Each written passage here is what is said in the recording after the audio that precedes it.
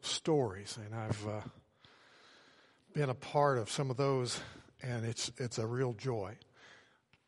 Japan, difficult field, but God is beginning to do a great work there.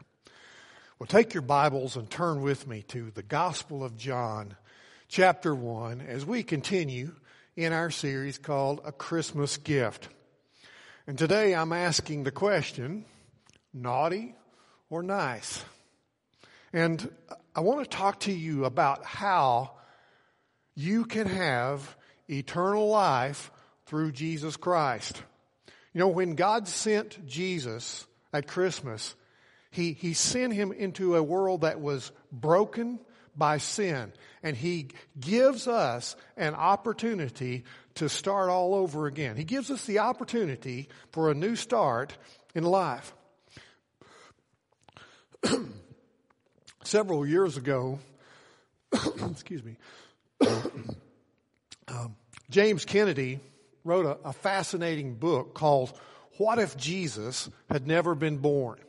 And he looked at many things in society and civilization, and he documents how our world is different as a result of Jesus having come into the world and had an impact upon it. For example, he shows that historically, before Christianity, women were often treated as slaves.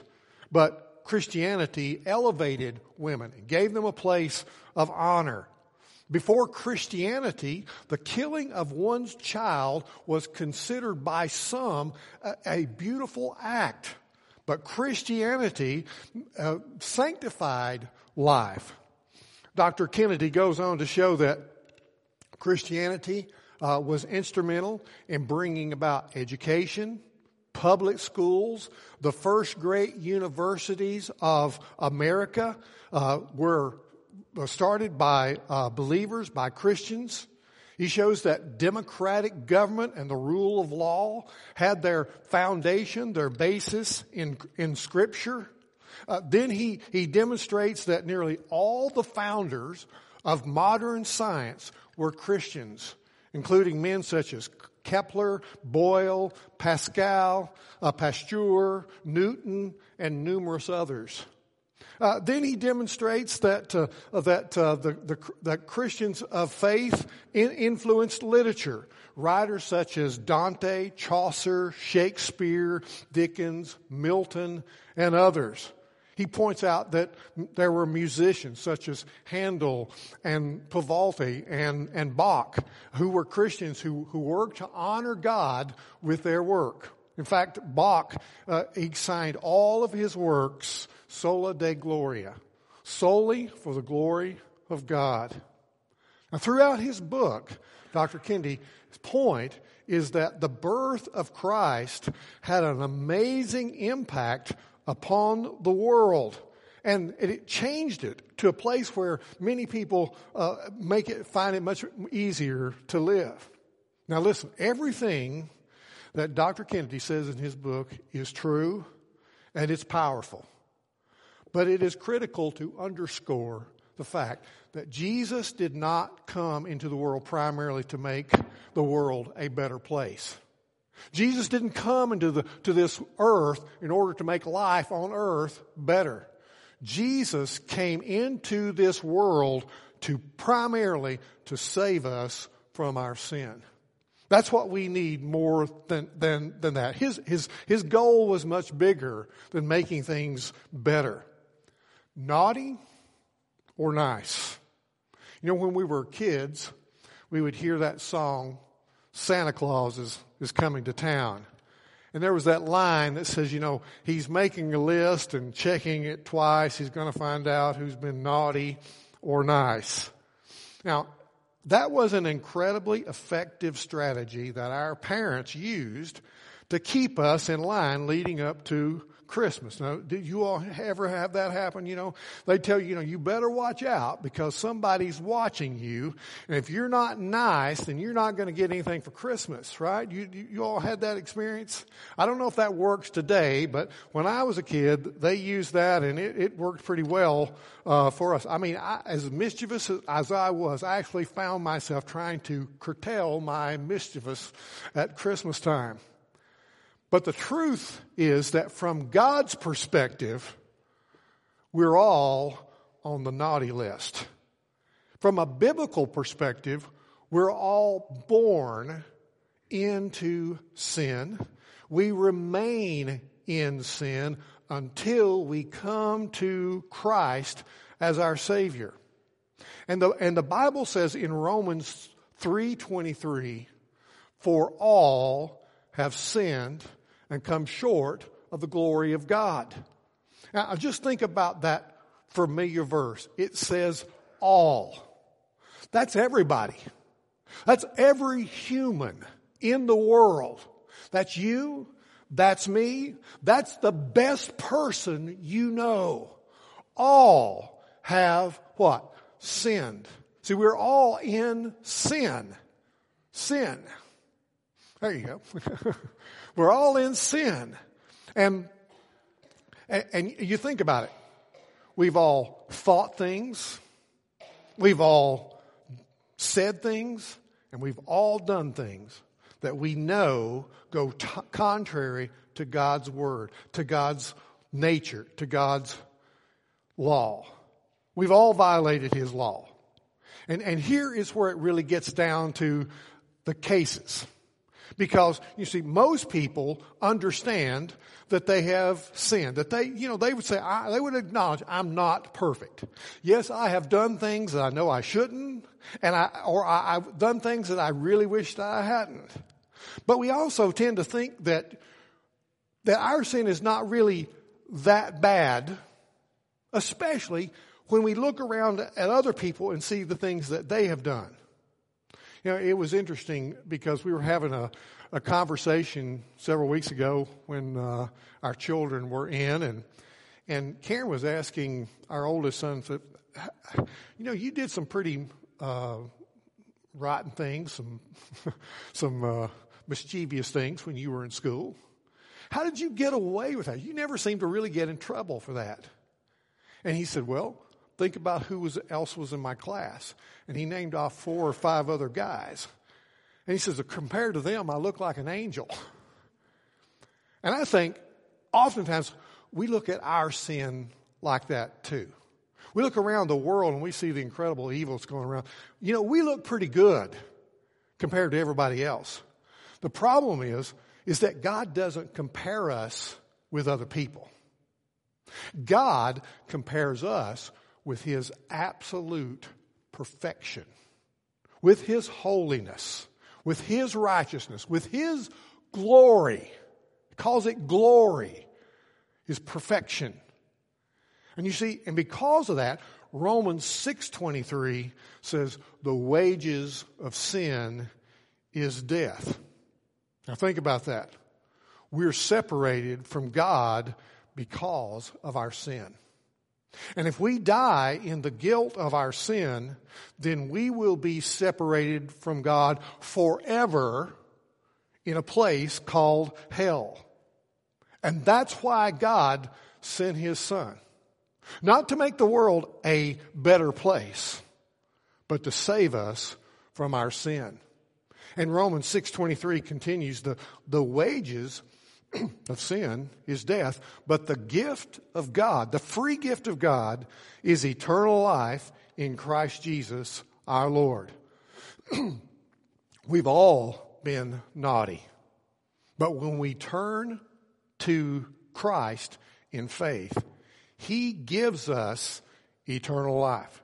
You see, that is the gift of Christmas. God gives sinners like you and me the opportunity to receive eternal life. The gift is life. Think about that. Life. Life. Eternal life. We say that word so easily, But friends, it is such an incredible gift that God gives to us.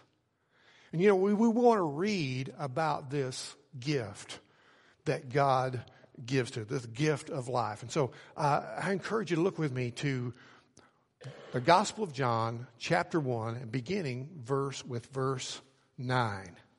And here it says, "There was the true light, which coming into the world enlightens every man. He was in the world, and the world was made through him, and the world did not know him. He came to his own, and those who were his own did not receive him.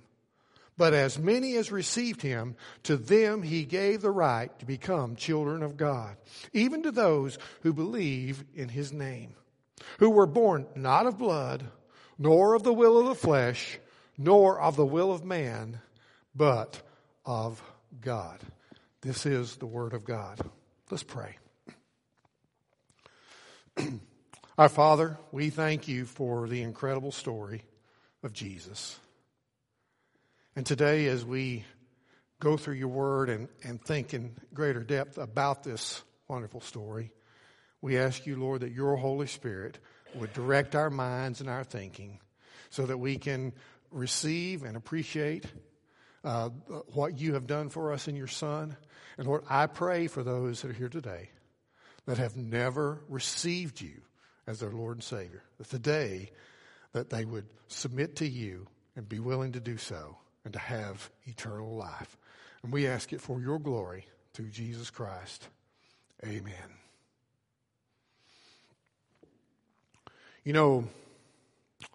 John starts his story differently than any other Gospels.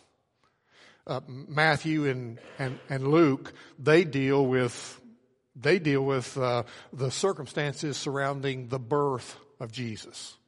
Mark begins with the earthly ministry of Jesus. But John goes back much further than either of those. He tells us verse 1 all the way back to the beginning.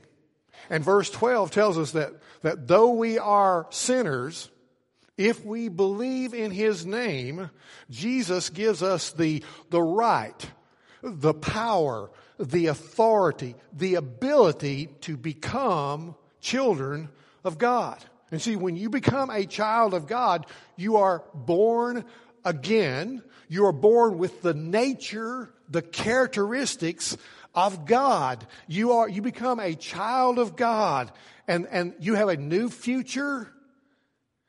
And all that together, you see, is eternal life. So Christmas tells a story that can change your life forever. Christmas is the story of Jesus coming to give you the gift of eternal life. And John reveals 4 facets of Jesus' story. And first of all, he tells us that the story of Jesus is an eternal story. It's an eternal story. Now, every good Jesus is an eternal story, and in a sense it has no beginning because Jesus has no beginning. Now, when Jesus was born into Bethlehem, it was the beginning of his life here on earth. But you understand, that was not the beginning of Jesus, because Jesus already existed much further back than that. He existed before he ever came to Bethlehem. That's what verses 1 and 2 tell us. Look at that in John chapter 1, verse 1.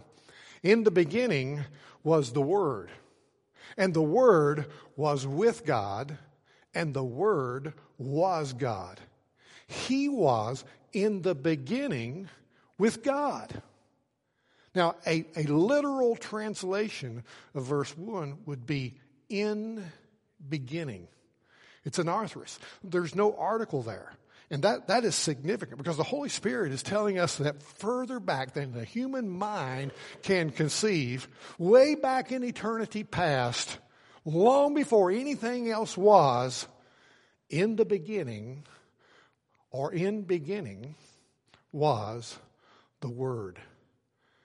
And the word was In verse 1, that verb of being is an eternal kind of was. It's saying that Jesus existed, and he always has existed. He's eternal in his nature. Now consider the word. It's the Greek word logos. We get our English word logic from it. It simply means knowledge or understanding or wisdom. You know, all the ologies of science come from that word logos. You know, biology is knowledge about life. Zoology is knowledge about animals. Ecology is knowledge about the earth. Theology is knowledge about God. It's knowledge, it's understanding, it's wisdom, and logos simply means knowledge. Later in verse 14, John tells us that Jesus is the Word. He is the logos. Now you wonder, well, then why didn't John why didn't he begin with saying that Jesus was, in the beginning was Jesus, and Jesus was with God, and Jesus was God? Why didn't he say it that way? Well, all of that's true. I mean, Jesus was in the beginning. Jesus was with God, and Jesus is God. All that's true, but you see, logos was an important concept that all of John's readers understood. In ancient Greek philosophy, they understood that the logos was the uncreated, eternal, divine force that created and gave order to the whole universe. Now they saw it as non-personal, but they recognized that philosophers understood that the laws of mathematics and reason and even morality all could be traced back to what they would call the ordering principle. Something had to bring order and consistency to the world. They called this the logos, the word, as we would translate it. And so John is saying this eternal word, this eternal logos upon which everything else depends, is the Son of God. And his is an eternal story. In verse 3, he says this: all things came into being through him, and apart from him, nothing came into being that has come into being. Now, when you add together the idea that Jesus is the eternal Logos, the eternal Son of God, and that he is the creator of everything that is, you have an unassailable assertion that Jesus is the eternal Son of God who made everything. Now think about that. Jesus is the eternal Son of God who made everything that exists in the world. I mean, there's not an atom in the universe that Jesus didn't create. There's not a cell in your body that Jesus Christ did not create. There's not a galaxy out there in outer space anywhere that God did not create. All things were created by him.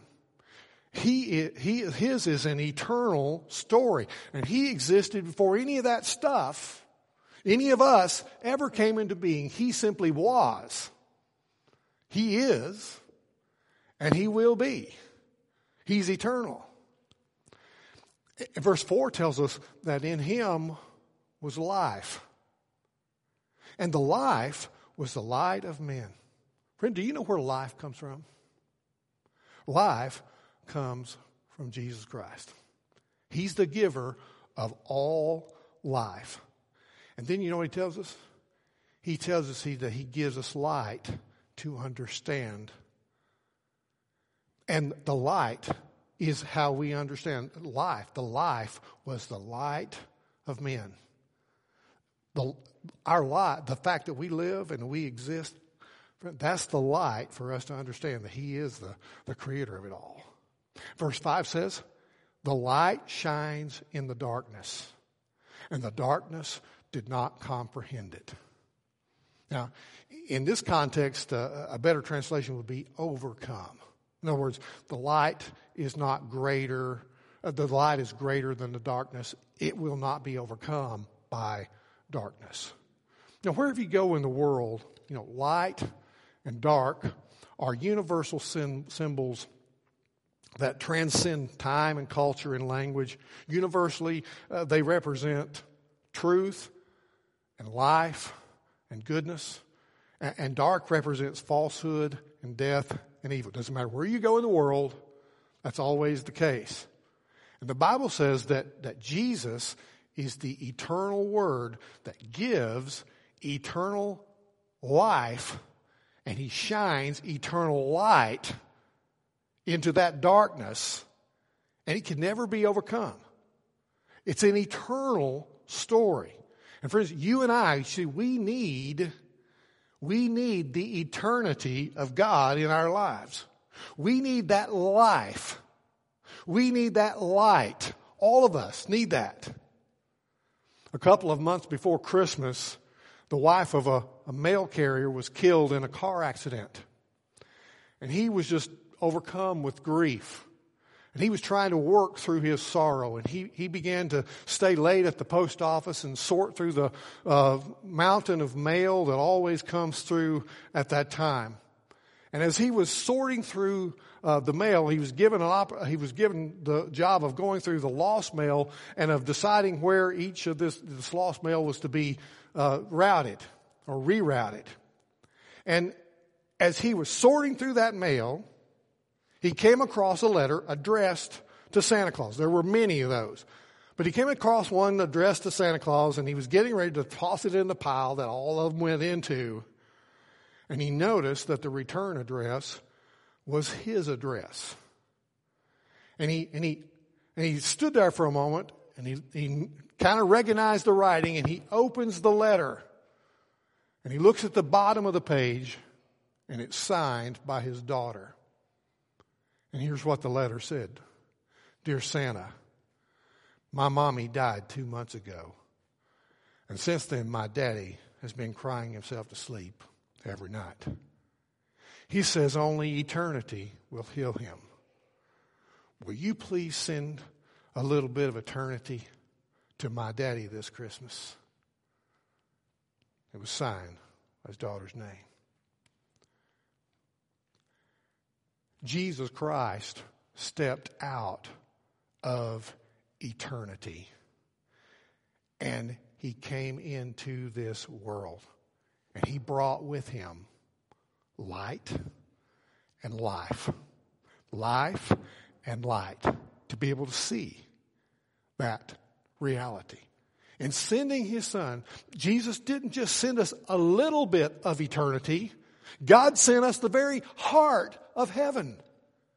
See, He offers us eternal love that cannot be overcome by your sin. Eternal power that cannot be overcome by your greatest weakness. Eternal mercy that cannot be overcome by your guilt and your shame. And eternal grace that cannot be overcome by your sin. He gave us something that no matter what we face in this dark world, that it cannot be overcome. He is greater. And whatever your need is, God can meet that need. But the biggest need, the greatest need that He gives us at Christmas is eternal life. What we really need is eternal life. It's an eternal story. But the story of Jesus is also a mysterious story. In verse 14, we have a clear statement of an absolute mystery. The statement is clear, but about the truth behind it is really, it's kind of a mystery, a great mystery. Look at verse 14.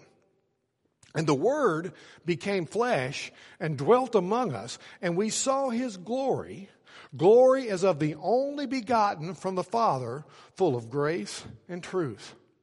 Now, that statement, the Word became flesh, is mysterious and amazing. We've already said something of the beauty and the majesty of the Word. That's Jesus in his eternal creative power. But look at this. He says, the word for flesh there, you see that word flesh? Where it says the Word became flesh. It could not be more opposite in meaning of the word word. The word flesh in Greek is a word that's pronounced sarx. It's a kind of a harsh sounding word. We get our English word sarcasm or sarcastic from this word. It's a harsh, bitter, biting word. Sarx also speaks of weakness, of contamination, of decay. It's that kind of a word. We get our word sarcophagus from this word, a tomb. And so the Bible says that, now think about it, Jesus became flesh. He left the golden throne room of heaven and he entered into this weak, bitter, decaying, dark world, the realm of human experience. That's the world that we live in. A broken world, a world that has been affected by sin. He entered into this weak, dark, decaying world. It's an amazing thought. And he experienced all that we experience. Hunger and thirst and weakness and misunderstanding and pain and suffering and all the frailties of human life he experienced. And notice that that language in verse 14 again, the Word became flesh and dwelt among us. Now, the Christmas carol, Hark the Herald Angels Sing, says, veiled in flesh, the Godhead see, hail the incarnate deity. Pleased as man with men to dwell, Jesus our Emmanuel. Let me tell you, the Bible says something much stronger than veiled in flesh. It tells us that the Word, that is Jesus, became flesh. Get on my, became flesh. Think about that. Jesus, God, became flesh. Sometimes we think of the eternal Son of God as just kind of coming into the world and putting on flesh for a season. But listen, that's not what happened. Jesus didn't come into this world for 33 years on the earth and put on flesh. The eternal Word is 100% God, yes, but He is also 100% man, human, flesh. The eternal Word did not become flesh for a season temporarily. He became flesh. He's not like some mighty king that would take off his robe, his royal robe, and put on the clothes of a beggar for a few hours or a day, and then take off that beggar's clothes and put back on his royal robe and go back into the palace. No, Jesus came into the world and He took on flesh and it remains. He's eternally God. He is eternally flesh. This is an incredible thought. The eternal Word became flesh. You know, there's an annual event now called Live Below the Line, and it's an event that challenges people to take 5 days and to feed themselves on the level of extreme poverty. So for 5 days, you exist in extreme poverty. But you know what happens after 5 days? You go back living on the same level that you were before. That's not what God did. God became flesh. Now His flesh, He was virgin born. So He didn't have any sin.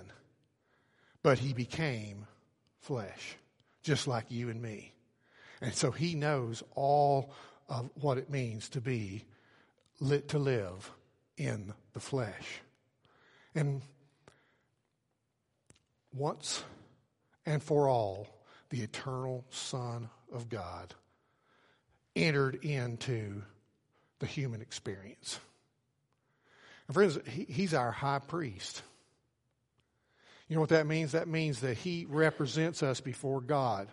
He represents us as a person, as a human being in flesh. He knows all the things that you and I experience.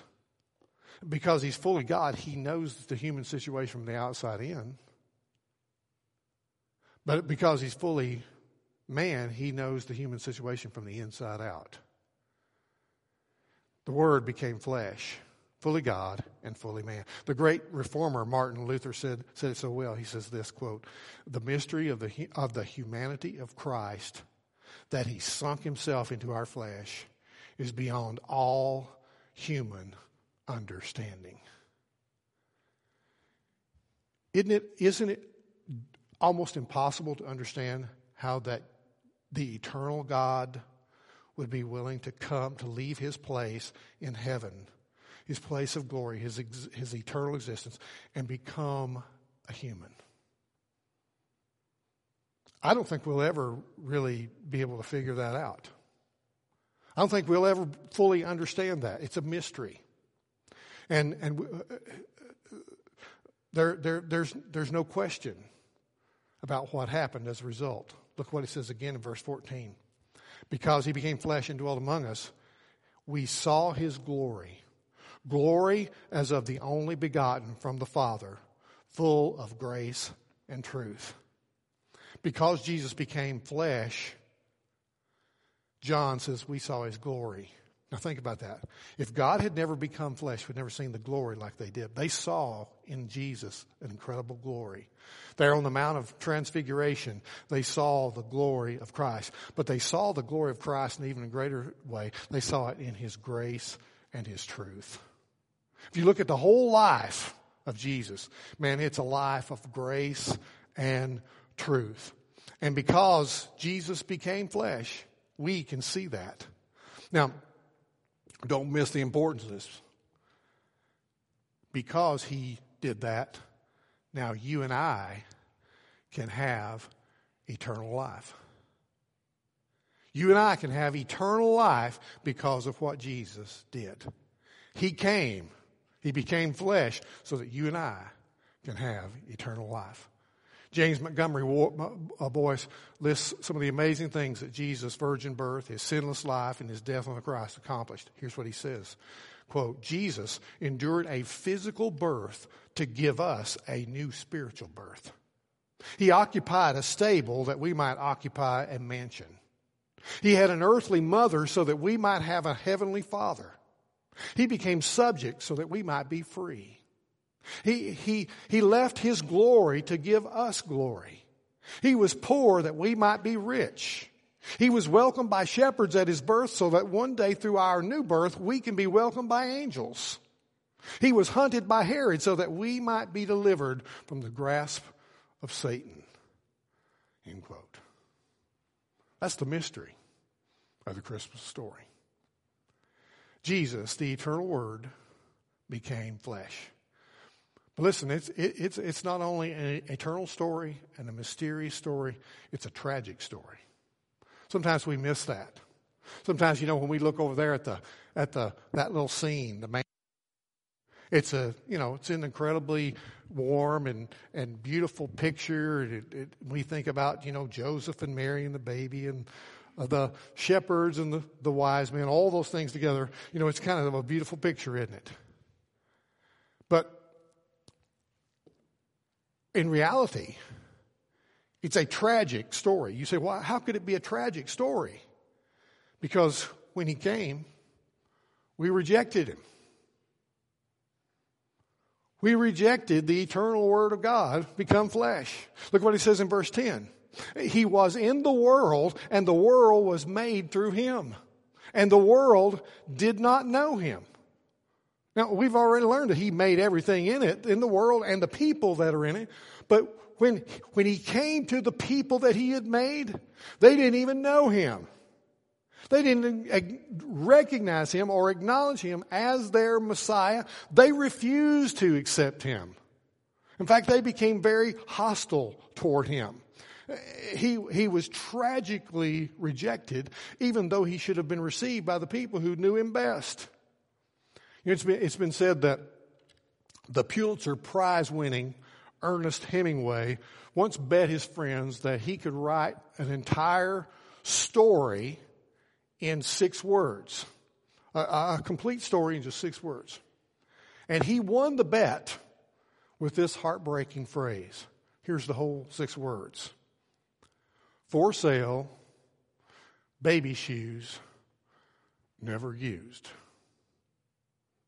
For sale, baby shoes, never used. That's a tragic story.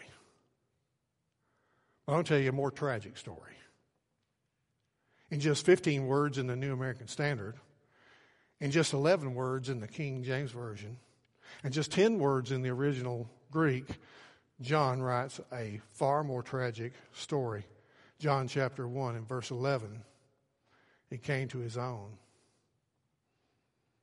and his own received him not. That's a tragic story.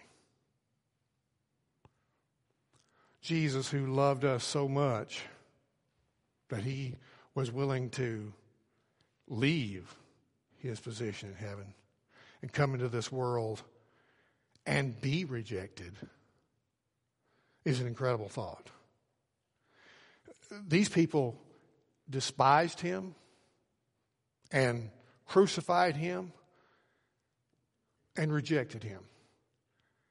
Now think about this. What a tragedy to come face to face with your Creator, who has come into the world, who has made a huge sacrifice just to come into the world so that you can have eternal life, to come face to face with him and to reject him. That's tragic. But you know what? It's just as tragic when people hear the truth, the story of Jesus coming into the world, of the incredible truth at Christmas, and we are face to face with that reality and we reject it.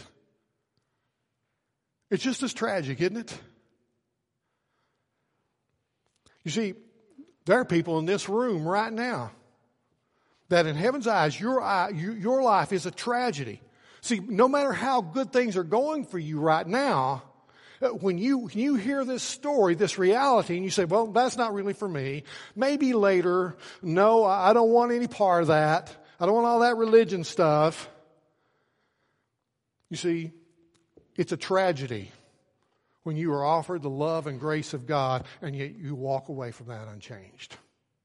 For so many people, the Christmas story is a tragic story because we will not accept it into our lives.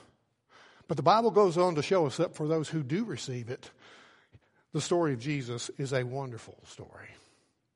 It says in verse 12, but as many as received him, to them he gave the right to become children of God, even to those who believe in his name, who were born not of blood, nor of the will of the flesh, nor of the will of man, but of God. Now, see, some people received Jesus. They believed in his name, and those who trusted in him, he gave them the right, he gave them the authority, he gave them the ability to become children of God. And to become children of God is to ask God to save you, and it's to be born of God. Every person here has been born in humanity. I mean, that's not a question, but the question is, have you been born of God?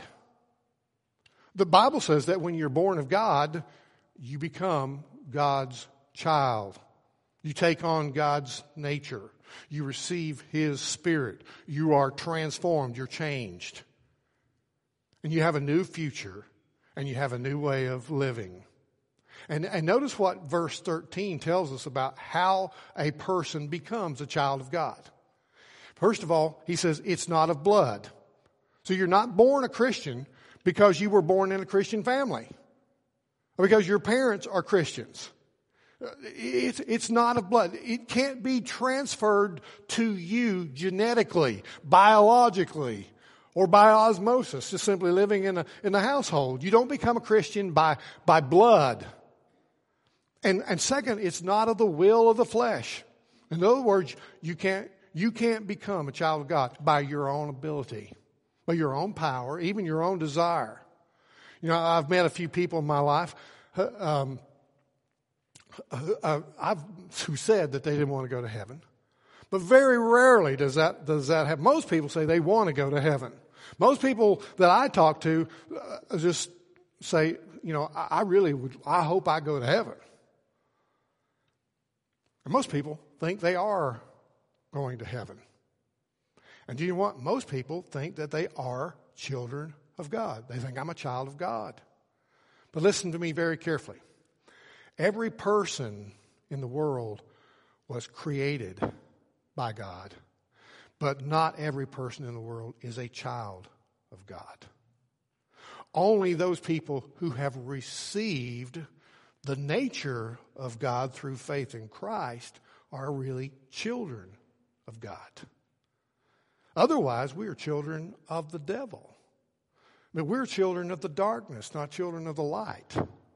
And we demonstrate that most of the time in our love for darkness rather than light. Most people think they're going to heaven. Most people think that they're children of God. But in reality, you see, that's why we need the light. Because Jesus comes and he turns on the light and he says, you need life. As many as received him, verse 12 says, to them he gave the right to become children of God. And notice it's not a result of the will of man. In other words, nobody else can make you a Christian. You know what? If I could make people Christians, boy, there would be a whole lot of them. If I could make you a Christian, I would. And if the people who love you most could make you a Christian, they would. But I can't and they can't. Verse 13, who were born not of blood, nor of the will of flesh, nor of the will of man, but of God. Friends, salvation is of God. Only God can bring about this salvation. Back in 2001, H&R Block ran this promotion to try to get people to come into their store and have their taxes prepared.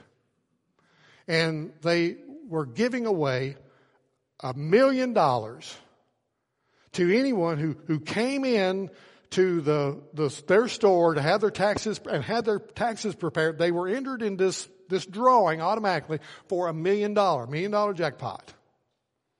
So one couple by the name of Glenn and Gloria Sims, who lived in Newell, New Jersey, they came into H&R Block to have their taxes prepared. They weren't even thinking about the promotion that was going on, the contest. But because they were entered into the drawing automatically, they weren't even aware that they were in the part of the context. But after the tax season was over and H&R Block drew the name of the client that won the $1 million jackpot, it was the Sims. And Glenn and Gloria had won. And so H&R Block sent them a certified letter, but when they received it, they thought it was junk mail, and so they threw it away. Well, a little later, they sent some other letters, and they just ignored them. H&R Block began to call them. They wouldn't answer the phone at first, but then they left some messages, and they just ignored the messages. They thought they were telemarketers. And finally, several weeks after the contest had been drawn, then H&R Block decided to call one more time to let Mr. Sims know that the deadline for accepting the $1 million prize was nearing and that the story of their refusal to accept the prize was going to appear on the Today Show on NBC. And so with that, Mr. Sims decided that he would investigate a little further. And upon his investigation, he discovered that he and his wife had indeed won the $1 million prize. And he appeared a few days later on the Today Show. And he said that in the process of all this working out, he said that one of the men who contacted him from H&R Block said, please, we really want a happy ending to this story. We really want you to accept this prize. And he says, we're so glad that we have finally accepted the prize. Do you realize that God wants a happy ending to your story? That God wants you to accept the gift that He has made possible for you to have, eternal life, to become a child of God. Think about it. If I'm saying, I've got $1 million for you, here it is, accept it. We have no problem doing that. Why do we have such a problem when God says to us, I have a gift for you. It's eternal life. You become my child, and we will live together in wonder forever. I'll tell you why. It's because we live in darkness, and we're deceived. And for some crazy way, we believe that it would be better for us to continue on in our own power, in our own way, in this dark world, making our own joy and our own goodness, rather than to receive the eternal gift of God. But at Christmas, God turns on the light and says, look, here's the light and here's the life. The question is, will you receive the life? Every one of us are going to spend eternity in one of two places, heaven or hell. When your story's written, at the end, what will they fill in the blank? This person spent their life on earth, and now they have entered into eternity, and they will spend eternity in, you fill in the blank. What will it be? Let's pray. Our Father, thank you for the Christmas story, the story of Jesus. Thank you that it's an eternal story. Thank you, God, that it's so great, so incredible, that it's a mysterious story. But, oh Lord, we do know how it is a tragic story. So many people hear this story and reject. God, may today it be a happy ending. May it be a wonderful story for some. Lord, may we choose to receive you, to believe in your name, and to receive eternal life through faith in Jesus Christ. God, help us this day to do that. In just a moment, we're going to sing a final song. And as we do, I'm simply going to ask you if you would like to receive eternal life. If you would believe in Jesus and say, I want this eternal life today. I'm trusting in Him. If you would do that, I'm just going to ask you to leave your seat and just to come down here to where I am and just tell me that. And we'll talk about that. We'll get that settled. But I want to ask you to take that in action today as we sing. I want you to receive that gift and by your action today. Father, help us now, we pray, in Jesus' name. Amen. Let's stand. We're going to sing this final song. As we do, now is your opportunity.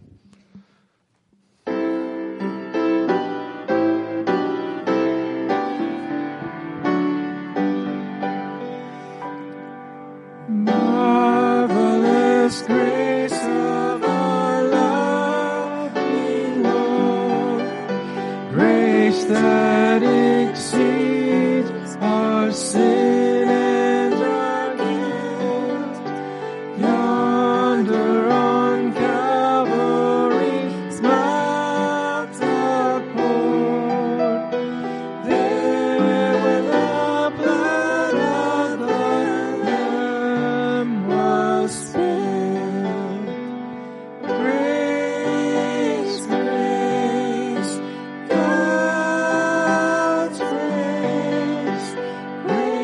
grace that will pardon and cleanse within.